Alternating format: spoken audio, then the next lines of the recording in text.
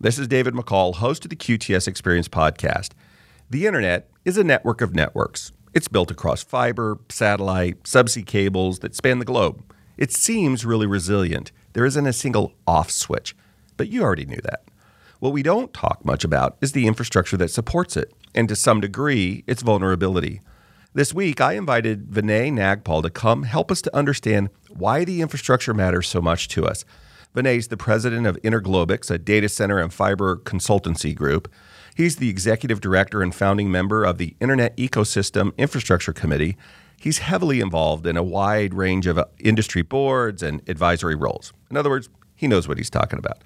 So join us for a really cool conversation on the next QTS Experience. The most valuable commodity on Earth today is data, how we make it, use it, move it, and protect it. My name's David McCall. Join me today for the QTS Experience. Hey, in a little bit, we're going to talk about an event that we're going to, that you're leading and I'm going to be attending back in, or upcoming in November. But before we get to that, there's this idea of the resilience of the internet. So when I talk to people who are not in IT, because IT people hold this idea that the internet is wildly resilient. It would be very, very difficult to impact meaningful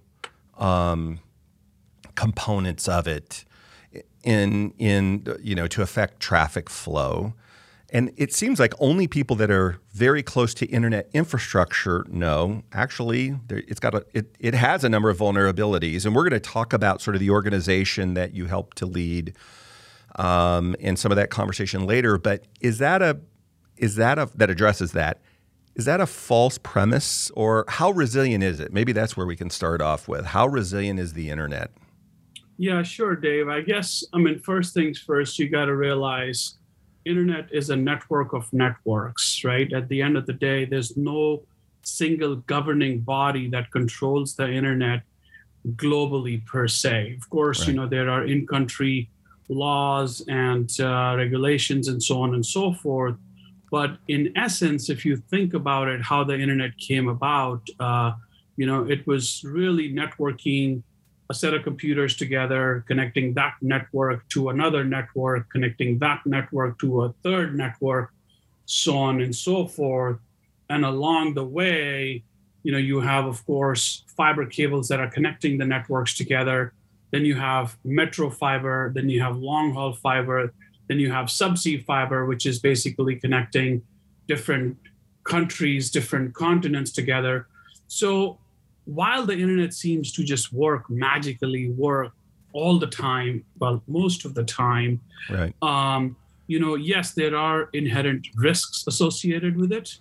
From an infrastructure perspective, as you'll notice and hear about infrastructure companies that are constantly upgrading the underlying infrastructure that the internet runs on, I think that is a key to kind of all the applications that ride on top of it. The resiliency of the internet really comes from diversity, how diverse the routes are. By default, the internet runs on TCP/IP protocol, which is the transmission control protocol, internet protocol, which was invented over 50 years ago by Vint Cerf and Bob Kahn. And Vint is known as one of the fathers of the internet for that reason. Mm-hmm. And Dave, the essence behind that is when you pick up a phone, like a plain old telephone line, a mm-hmm. POTS line, and call someone, that's a circuit switching network. So if I'm calling you, if you're sitting in Kansas City, I'm in Virginia, mm-hmm. and if I'm calling you on the phone, Dave, that entire circuit is at that point occupied with our conversation. Right. The same communication, if I'm emailing you, that's a packet switching network. My email gets broken down into hundreds of small packets of zeros and ones. It gets magically to you, by the way, following different routes along the way, gets put together. And what you see is this email from Vinay, which says, "Hey, Dave, I'm looking forward to our conversation today." So that inherent nature of packet switching network is also a component of resiliency which is based on the TCP/IP protocol that Windsurf co-invented, which is where if one route is not available, some of those packets for the same email will take a different route. Ultimately, they'll get to the destination, they'll get put together. So there are these couple of nuances associated with the underlying infrastructure and how the internet works. So if I think about that for a second, this morning, I had a 9 a.m. appointment in downtown Atlanta. And because I know how traffic works in Atlanta, I left my area probably 7:15. It was a 35-minute ride, supposedly. And about a third of the way there, maybe halfway there, the entire freeway stopped because a couple semi-trucks crashed, spilt fuel all over the freeway. And I heard just a little while ago that they've just now finally got it moving. So in this scenario, it's kind of like that phone call. It'd be there is a packet, one thing traveling to a destination, and it got interrupted. There was no way to complete that. In the scenario you're talking about, if we had said, look, we're going to divide Dave or whatever, this thing up into 5 packages, and they're going to head towards your destination. Oh, the freeway's blocked. We're going to get off or we're reroute. This one's going that route, whatever. They swarm, they take different routes because they were smarter and used Waze instead of Google Maps, and it told them early enough to get the heck off of the freeway. No bitterness here.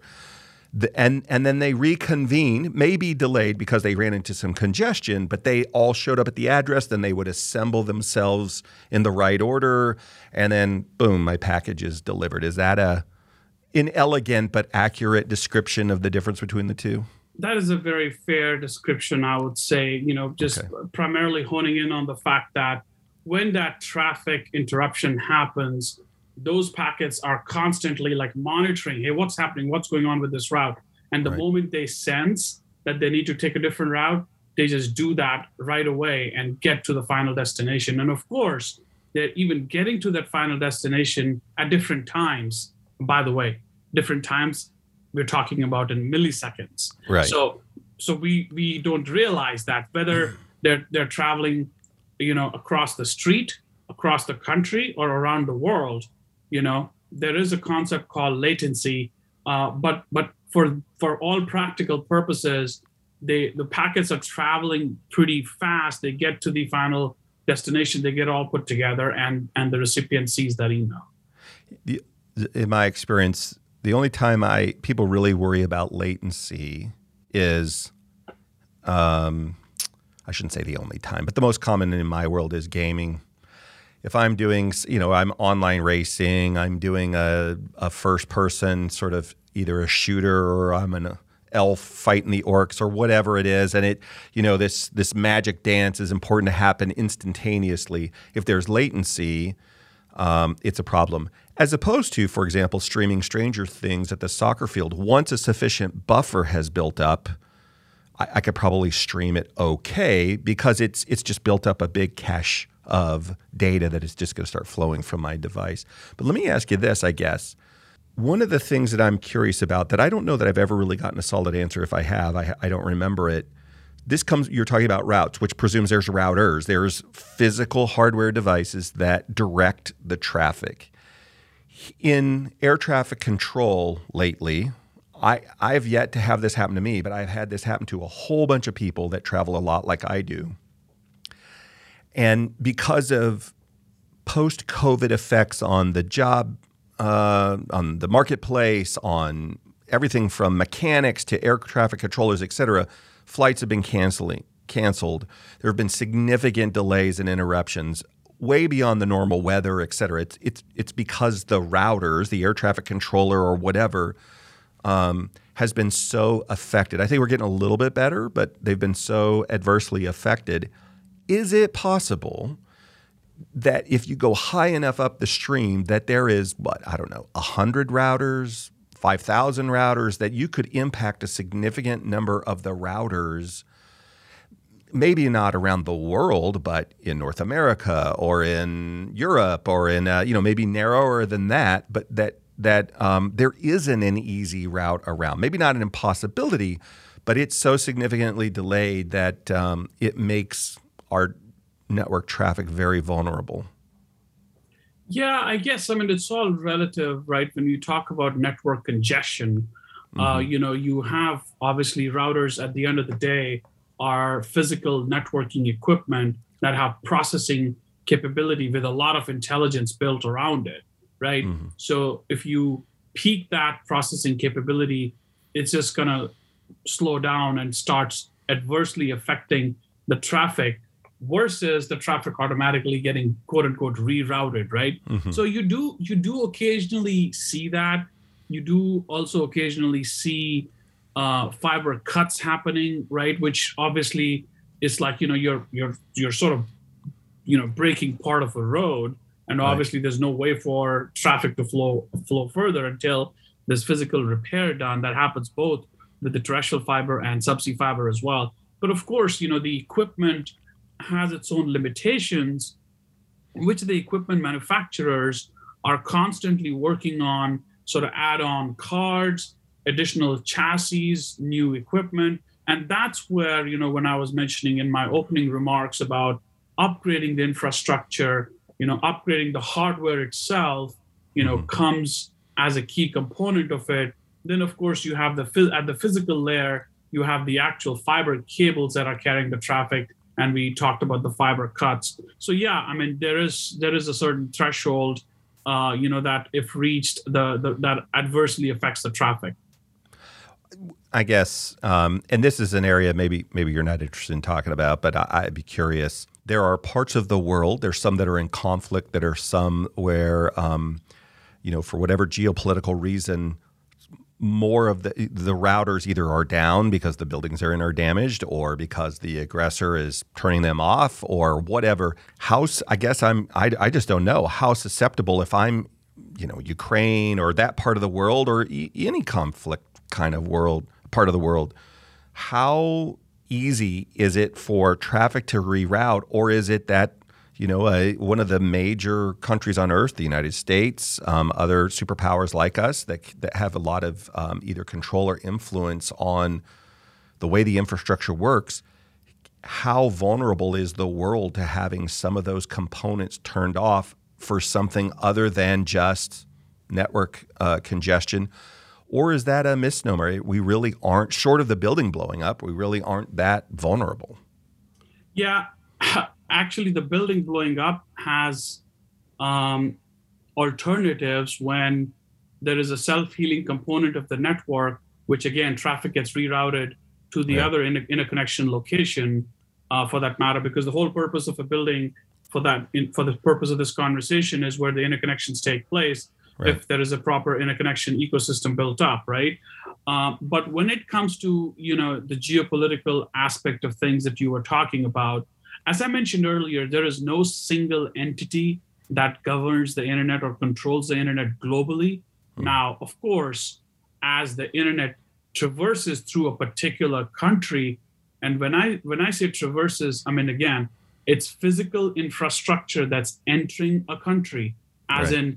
in subsea cables like the one I'm holding in my hand that Wow. enter a country through the ocean and then ultimately goes on the public roads through these terrestrial fiber cables. So, and where the routing is happening now within that country, every country has a set of IP addresses that are assigned through a central governing body that assigns the IP addresses.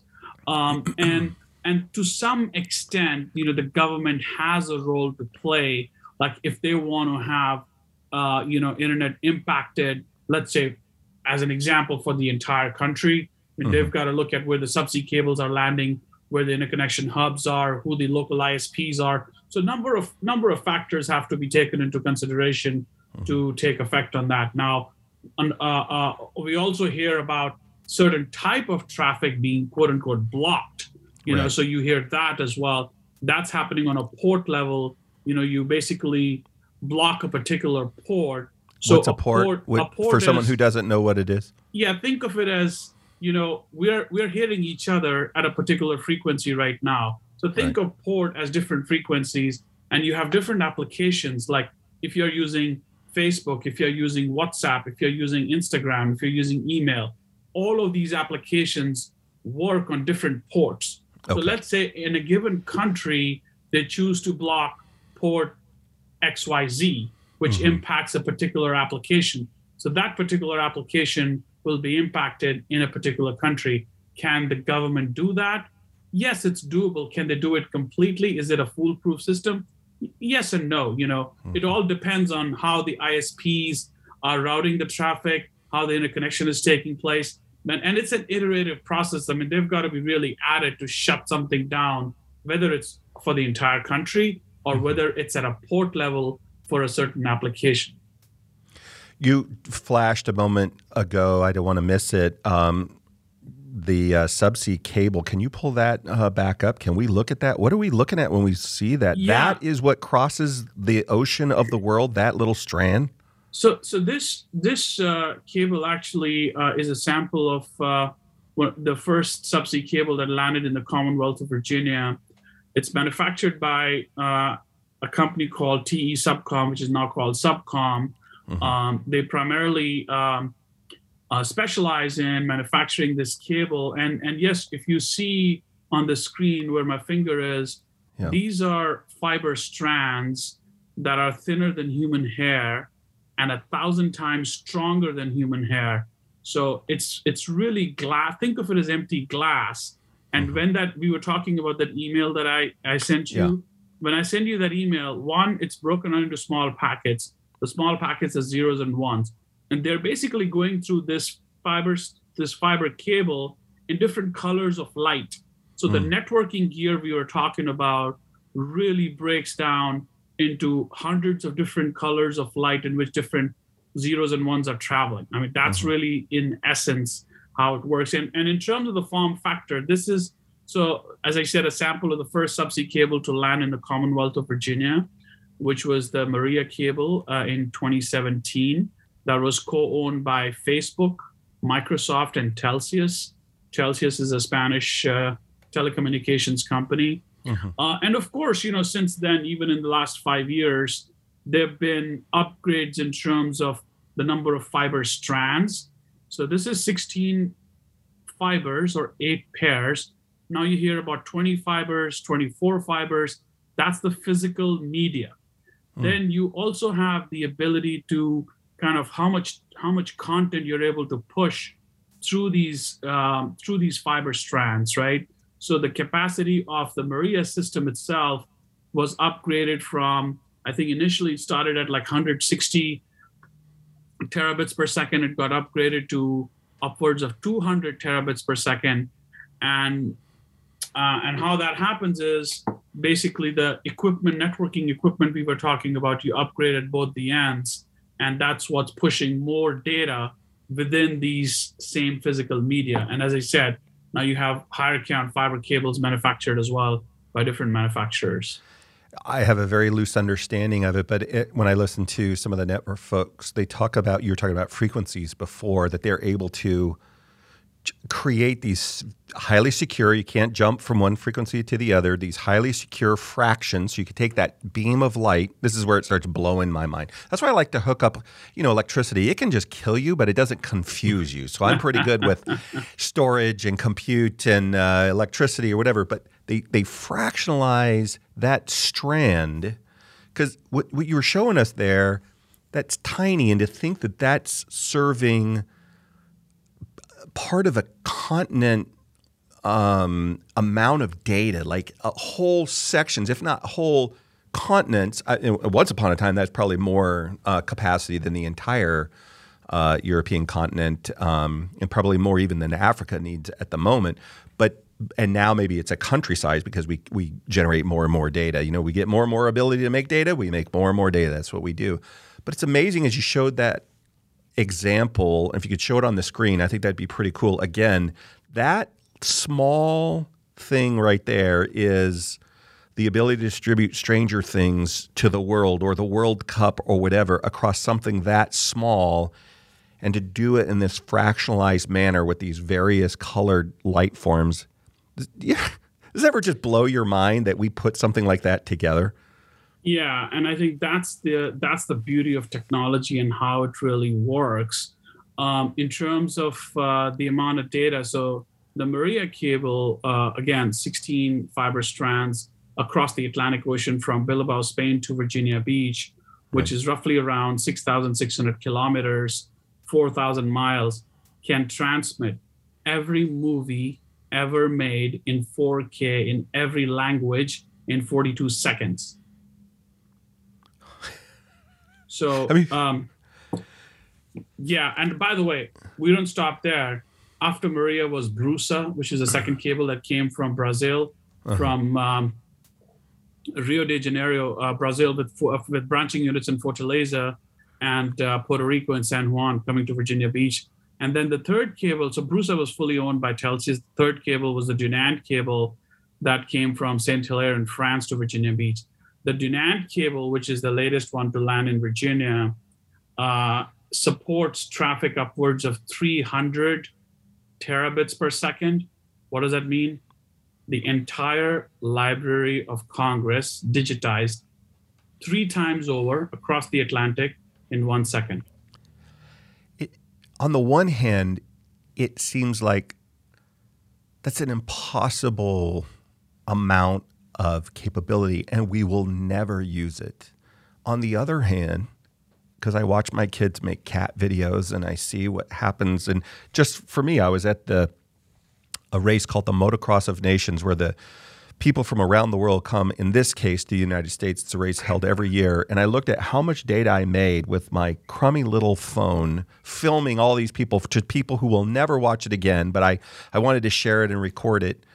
I could see how in the not too distant future, if we don't have the ability to easily upgrade this infrastructure, it could get overwhelmed, not 20 years from now, but sooner than that. Or the other thing, as I think about it just now, is how, in spite of all of these amazing providers' precautions, how vulnerable, if I'm just landing at some subsea sites, in a few points on these continents, are we physically vulnerable? Are we logistically vulnerable to cyber attack? I mean, and the reason why I ask that is over and over and over I hear more and more countries. This rang much truer in January of 2022 than it did in February of 2022. Countries didn't particularly invade each other. I still think that's probably going to be the norm globally, at least let's hope. But that they would exert their will through affecting how data moves around the world one way or the other. So as you think about these subsea cables that have this amazing capacity, what is the complexity? I guess I have 2 parts. What's the complexity to upgrade it over time? I think you started talking about the optics at either end. And then the second part is, by concentrating in particular areas, does this make us more vulnerable, or is that much ado about nothing and we know how to mitigate any of those risks? Yeah, so I think it's important to understand that even in the Commonwealth of Virginia, I mean, of course, it's a known fact, Virginia is the leading data center market globally. Yet, until 2017, there was not a single subsea cable landing in Virginia. What does that mean? So anytime, let's say, to draw an analogy, if you had to fly from Virginia to London, you had to first fly either to New York, New Jersey region, or to Miami in Florida, and then catch the flight to London, because that's where the current or the then existing landing stations were for these subsea cables. When Hurricane Sandy hit, and of course, unfortunately, hit pretty hard, that's when really the industry was very, very particular about diverse landing of subsea cables. So the Mid-Atlantic region really came into picture, again, driven by Facebook and Microsoft, and then Telxius joined hands with them. So that's really how the first subsea cable, sort of landed in Virginia Beach as a diverse location. Now, within Virginia Beach, that cable, there's existing infrastructure in Camp Pendleton. That's where the existing 3 subsea cables land. There's a total of 4 conduits, which have 4 bore pipes. I mean, literally, these are bore pipes going into the Atlantic Ocean.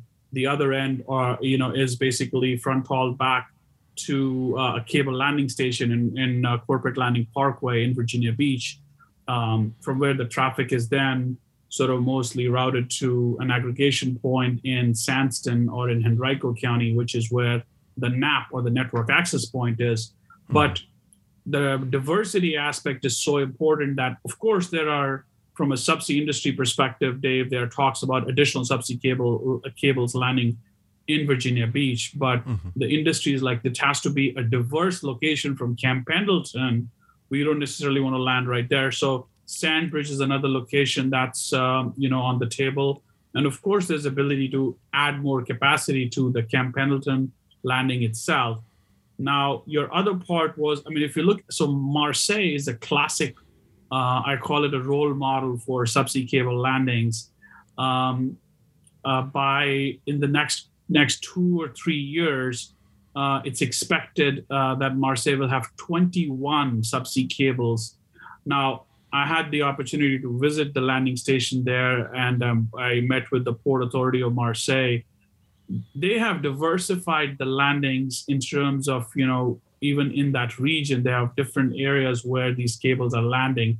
And then, of course, you have data centers, primarily Interaction, which is now a part of Digital Realty, which is a major data center operator in that region that's there. So the cables are landing. You have cable landing stations, PFEs or power feed equipment. By the way, if you see right in the middle here, each of these cables are powered every 60 to 70 kilometers for regeneration, where you have the amplifiers, which are regenerating the signal. So there is electricity sent through the middle of the cable here, which is pretty cool if you look at the construct of the cable itself. So power feed equipment is what's providing power from both ends of the ocean, really, to that system. So the signal can be regenerated. Then there is networking equipment, like we were talking about earlier, SLTE, or submarine line transmission equipment. That's basically, then taking that capacity that's coming in, distributing it further, so on and so forth. So, from a diversity perspective, that's extremely important.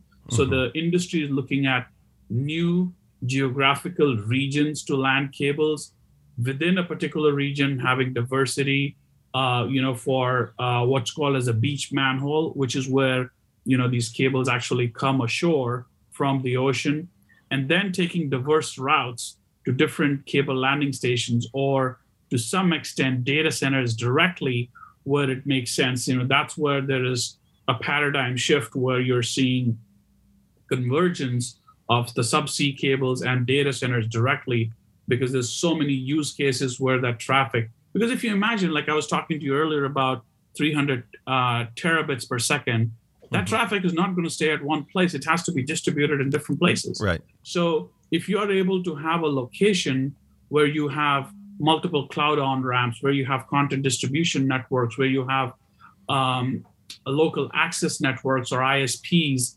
eyeball networks, obviously it gives that capacity of that subsea cable a lot more avenues, options to be sending traffic, so to speak, right? And that's where you see this convergence happening between data centers and the subsea industry.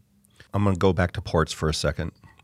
As you were talking, it got me thinking about this. One of the things that we're dealing with right now is, and I started to mention a particular port. I don't think that's fair to that port, but one of the consequences of just the global situation is that ports are, they're backed up. And so we've realized in the States anyway, that's the only one I can probably speak, not authoritatively, but have some knowledge about. There's maybe a dozen really important ports. And of those, there's probably 5 or 6. Savannah, up in the Maryland area, New York, LA, Seattle, Portland, Houston. Those are the ones that occur to me that are super important. And then somebody pointed out, I can't remember if it was Chicago or Detroit, but one of the major ports on the Great Lakes. Don't forget the Great Lakes. But anyway, they've all been impacted. LA in particular, I said I wasn't going to name a name, but I'm going to talk about LA is probably the most well-known impacted. I'm wondering, as we talk about subsea cable, Are we vulnerable in the same way? First of all, how many subsea landing sites, significant ones? I don't mean every one in the world, but are there a dozen? Is there 50 of them? How many are there? And is it possible that we could be vulnerable, not for the same cause because of manpower shortage and supply chain and, the mechanisms that are causing challenges that they're working through, they're figuring it out and they're working through them. But with that same idea that these are very valuable real estate areas, that these unexpected interruptions happen, and now it's really caused delay, everything from medicine to food to whatever. Could we have that same impact or the same risk with subsea landing where we're trying to distribute our connectivity? Yeah, so when it comes to the physical cables itself, there are roughly around 530 subsea cables around the world today. Really? And I had no idea. And by the way, the next statistics is from FCC. 99.7% of all international traffic traverses on subsea cables, not on satellite. 99.7%. Of course, satellites are good and effective for specific niche use cases. Right. In terms of landings itself, there are roughly around 1,200 cable landing stations around the world. And when you look at the aggregate length of these cables that are laid on the ocean around the world, we're talking roughly around 1.3 million kilometers. Wow. But so you don't feel like, if we're talking about hundreds of sites, obviously some sites are going to be more important than others, Cornwall in England and the sites up in New York and in Miami, pretty important. Virginia Beach now becoming fantastically important. Is there a in the same way that in a metropolitan area we're adding more and more carrier hotels? We don't in the big hyperscalers. So when I say hyperscale for our audience, we mean the Googles, the Microsofts, the Apples, et cetera. The world's largest buyers, usually in the e-commerce or social media or cloud compute space, one of those big providers or software platform providers.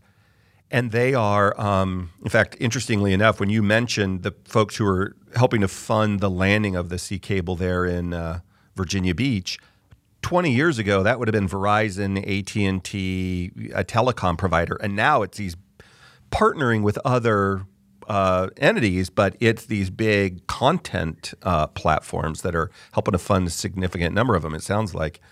But is there a importance? When I talk to a hyperscaler today, they want to make sure they've got not just 2 or 3 physical locations in the greater Atlanta area. They want one outside of town.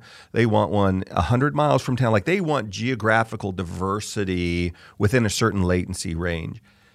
Do you think that emphasis is going to come from not just that we have more cables landing at a particular site, but that I got a site every 100 kilometers or so to make sure that no single one, for whatever reason, is going to significantly impact, or at least not have an easy fix to reroute. And easy being qualitative, but I can route around it. If I can't land at Cornwall, I can come in at Liverpool, or I can come in at, London or whatever. I can route around that.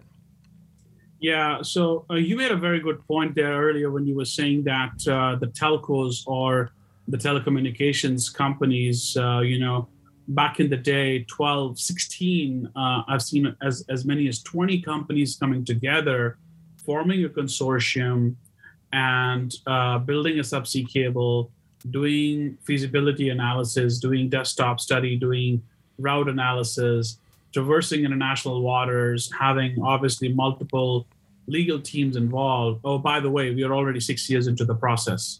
Right. So go figure. So what happened, the example I gave you with the Maria cable, that project was completed in roughly around 2 years. 3 entities involved: Facebook, Microsoft, and Telsius. Dunant cable, wholly owned by Google. Hyperscalers, as you define them, the Google, Microsoft, Facebooks of the world, are also what they call as the private cable. Now, in that case, of course, you need a landing party at both the ends. So in case of Dunant, which lands from France to Virginia, in France, you have Orange, the telecommunications company in France, who Google has partnered with. In Virginia, you have Telxius. Well, they're a Spanish company, but guess what? They had the infrastructure in Camp Pendleton that I talked about earlier, where the 4 conduits were built into the beach manhole going into the ocean. So that infrastructure could be utilized, when it comes to being a landing party.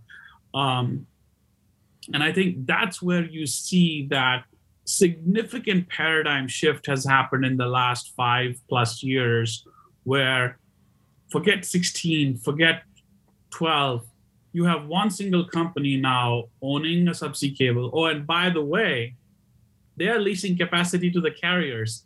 Just this last week, Lumen leased capacity on Grace Hopper, which is another Google cable going from Europe to New Jersey, and that's the reality today.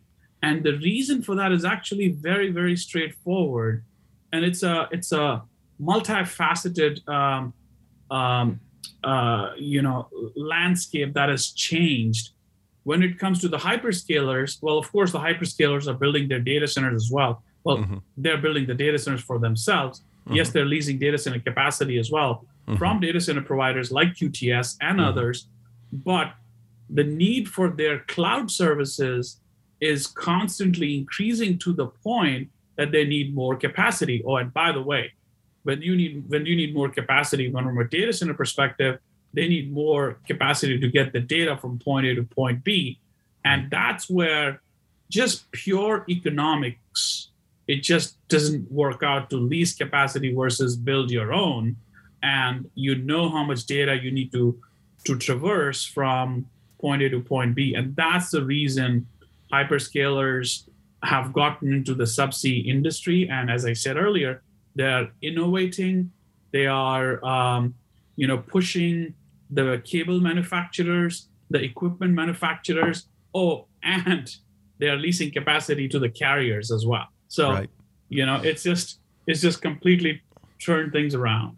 Well, they have the cash. They also have some really smart people that work for them. And one of the things that I love about this idea, for another conversation, we could talk about the risk. And I'm a big fan of all of these hyperscalers, but the risk of having any particular infrastructure controlled by a smaller group of people has got a certain number of risks in it. But I'm certain those are, our governments are working to make sure we mitigate and manage the risks. But where I was going with it is, I've seen them do this where, for example, we've had to innovate in how we deliver power.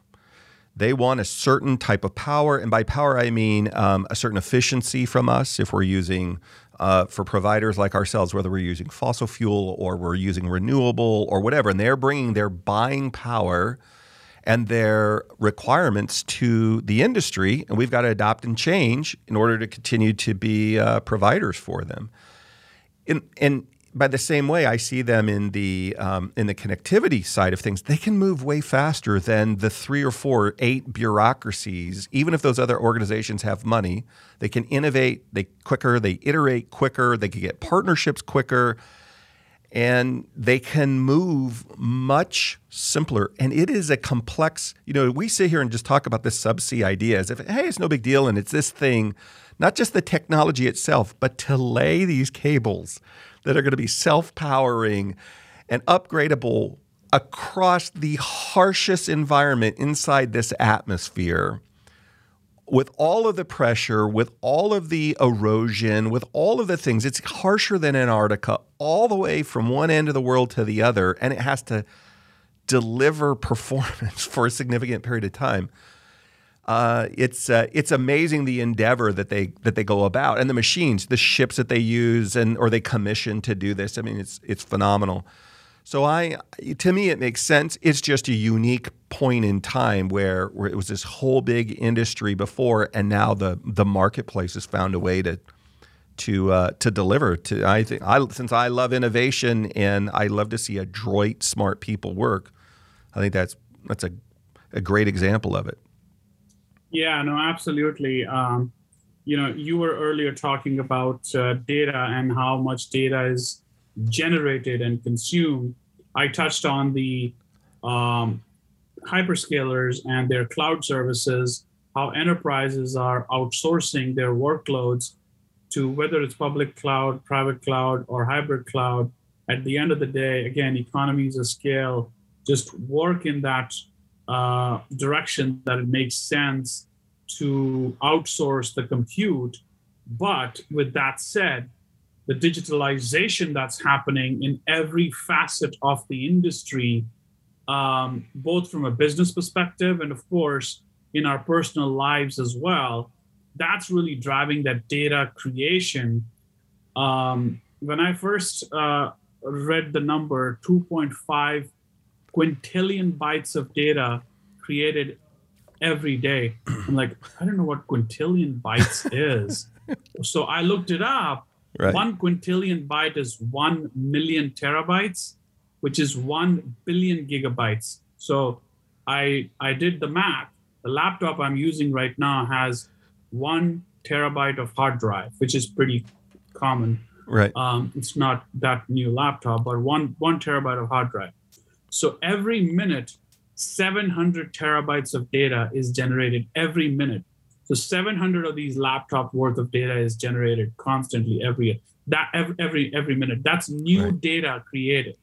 So imagine, I mean, it's pretty simple. People talk about applications, people talk about data centers. It's like, of course, you need more data centers. You need data centers in multiple places around the world. Whether it's wholesale data center, retail, edge facilities. There's an inherent need for safe, secure, reliable, highly connected location for this compute to take place. That's where data centers come into play. Then the other thing is you got to get the data from point A to point B. Not to oversimplify it, but you have the fiber cables, you have the cell towers. So of course the cell towers play a role. The moment we pick up this device, everything works. You can see probably better now, right? How does it work? Of course, there are cell towers that are all around us that are making it happen. There's backhaul fiber going to the central office. So in this hyper-connected world, at the essence, the more data we are generating, consuming, you need more underlying infrastructure. You need more data centers. You need more subsea cables. It's actually pretty simple, very straightforward, if you ask me. By the way, in 4 years, from 2016 to 2020, 107 of those 530 subsea cables were installed, brand new, 107. And that was roughly $13.8 billion of value creation. Between this year, 2022, and next year, 23, another $8 billion worth of investment is being done. It's underway in subsea. I'm just talking subsea cables. Right. So just, imagine that the infrastructure is underlying infrastructure is what makes it all work. You can talk all day about connected cars, autonomous cars, connected homes, smart cities, IoT, VR, AR. All of those are great. You need the infrastructure to support those applications. A few months ago, I visited a friend of mine's single-family house. He was showing me these new appliances, a garage door opener, microwave, fridge, all of that, IP enabled. On his phone, he shows me he had 54 IP addresses, and I was like, wow, 54.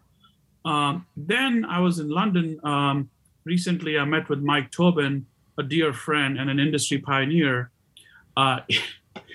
He says, Vinay, I got 214 IP addresses in my house.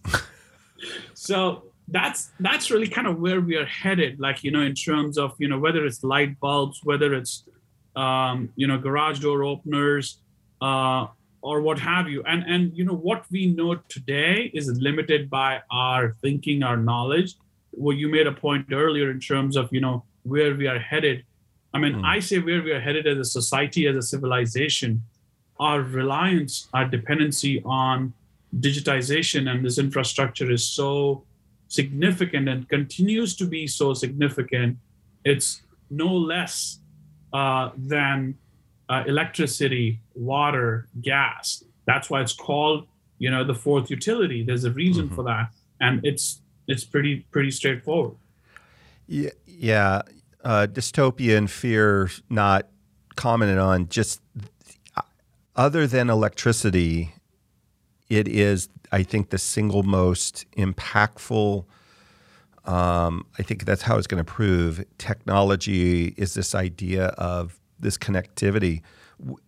I don't have it on today. I was diving the other day and damaged my smartwatch, but it monitors my blood pressure. It monitors my sleep patterns. The apps are getting smarter and smarter. The sensors are getting smarter and smarter to help me improve my health. I have a friend who recently retired from Accenture Digital, and he was a CEO there, and he's now doing some other things. But one of the things that he has helped collaborate with is how do we take this IoT world and enable, for lack of a better word, seniors or senior citizens to live a life where people don't have to physically be in their presence, but have the security through devices and other things, a smart home, and that requires an immense amount of connectivity and all these other things.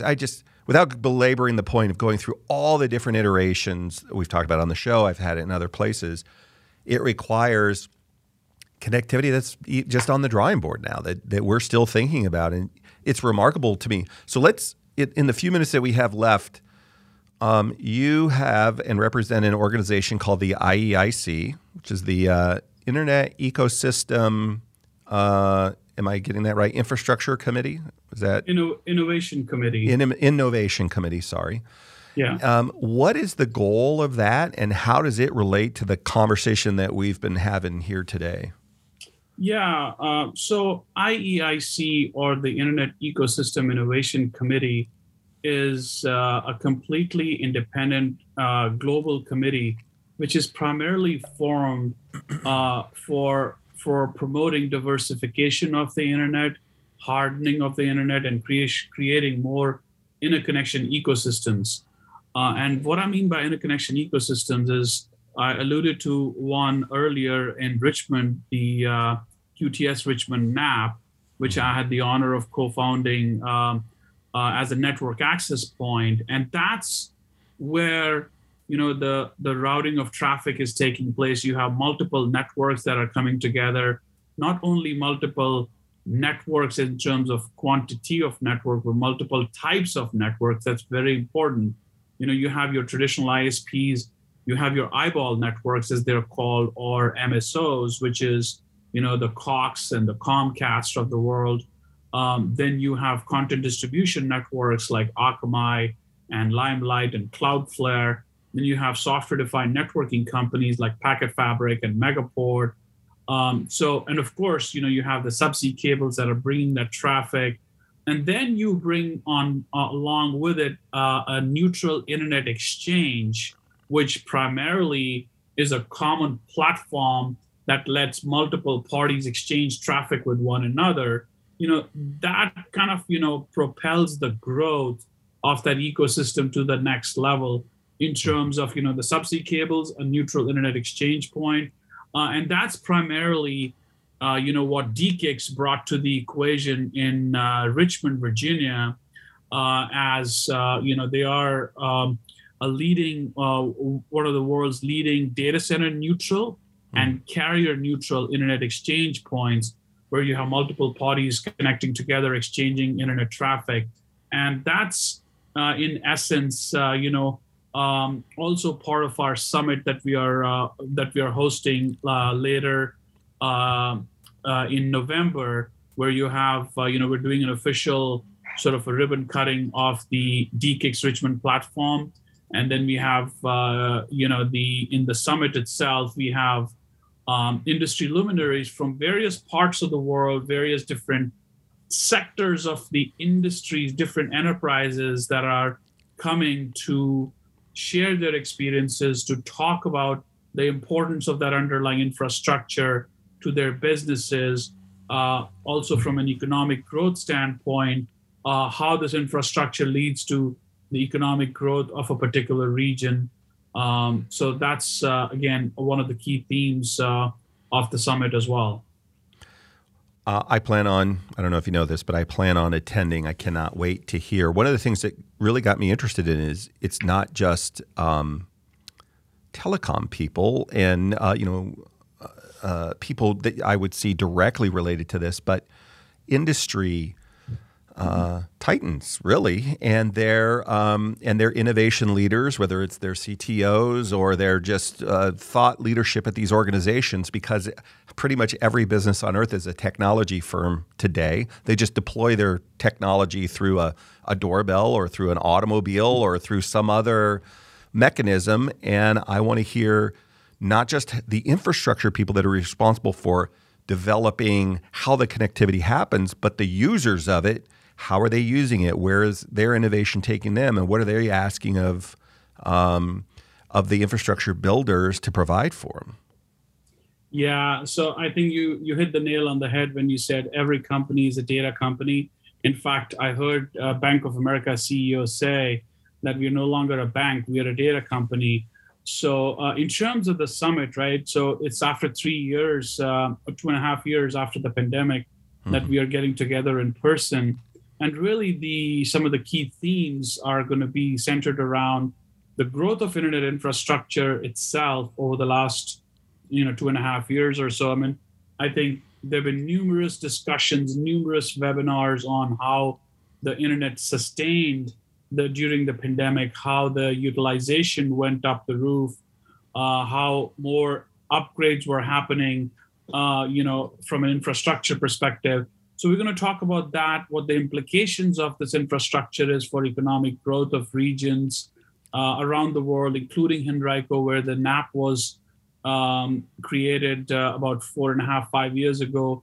What areas of digital transformation are in the forefront? The enterprises that are focused on digitalization, from healthcare to banking to finance to automobile to academia. We're going to be touching on that. And then we're going to take a look at future, right? In terms of AI, IoT, connected cars, what that really means. And another very important theme, which I feel very, very, very strongly about, is the importance of middle mile, last mile connectivity, and really how you bridge that digital divide. We take it for granted that, we have this 1 gig connection, fiber connection to the internet. And there are unfortunately a lot of people who don't have that, who don't have, the ability to do the kind of things that people do with high-speed, reliable internet. So that's one of the key themes as well. And in terms of the key speakers, so we have industries represented. Some of the companies I can quickly touch upon. On the economic development side, we have the CEO of Virginia Economic Development Partnership, who will be there. We have Henrico County's county manager, executive director, 2 secretaries of state, Secretary Karen Merrick, who is the Secretary of Trade and Commerce, Secretary Lynn McDermott, Secretary of Administration. And then on the enterprise side, we have companies ranging from Bank of America to Hilton to Cigna, Freddie Mac, who are all going to be talking about why this infrastructure matters to them. On the technology side, we have companies such as QTS, DKIX, Aurelion, which is one of the key tier 1 global ISPs, Sunny Vision from Hong Kong. Of course, Aurelion is from Sweden. Then you have Sienna as an equipment manufacturer, Aquaquam, subsea operator, Packet Fabric, and SDN company, Cassie Data Centers from Africa. So we have different regions around the world covered, and then we have different industries covered. And within the digital infrastructure sector, we have subsectors covered as well. And of course, NVIDIA as a chip manufacturer as well will be there, a security services company, Netscope. So, I mean, as you can tell, we worked hard on getting, good coverage when it comes to, key luminaries as speakers for this summit. Well, we'll make sure we include a link to the summit so people can register, find out more, hopefully attend, and follow up. What haven't we talked about today that we should have? I think we've covered a pretty good range of topics. Yeah, I think so. I think we have, and I think it's important, for us as a society, as a civilization, realize that, as we are more and more dependent on the digital world, we're spending more time on our devices. I think it's that underlying infrastructure that makes it all happen. Mm-hmm. Of course, you don't hear about this infrastructure. You don't see these kind of things on a daily basis. You don't see data centers on a regular basis, right. For that matter.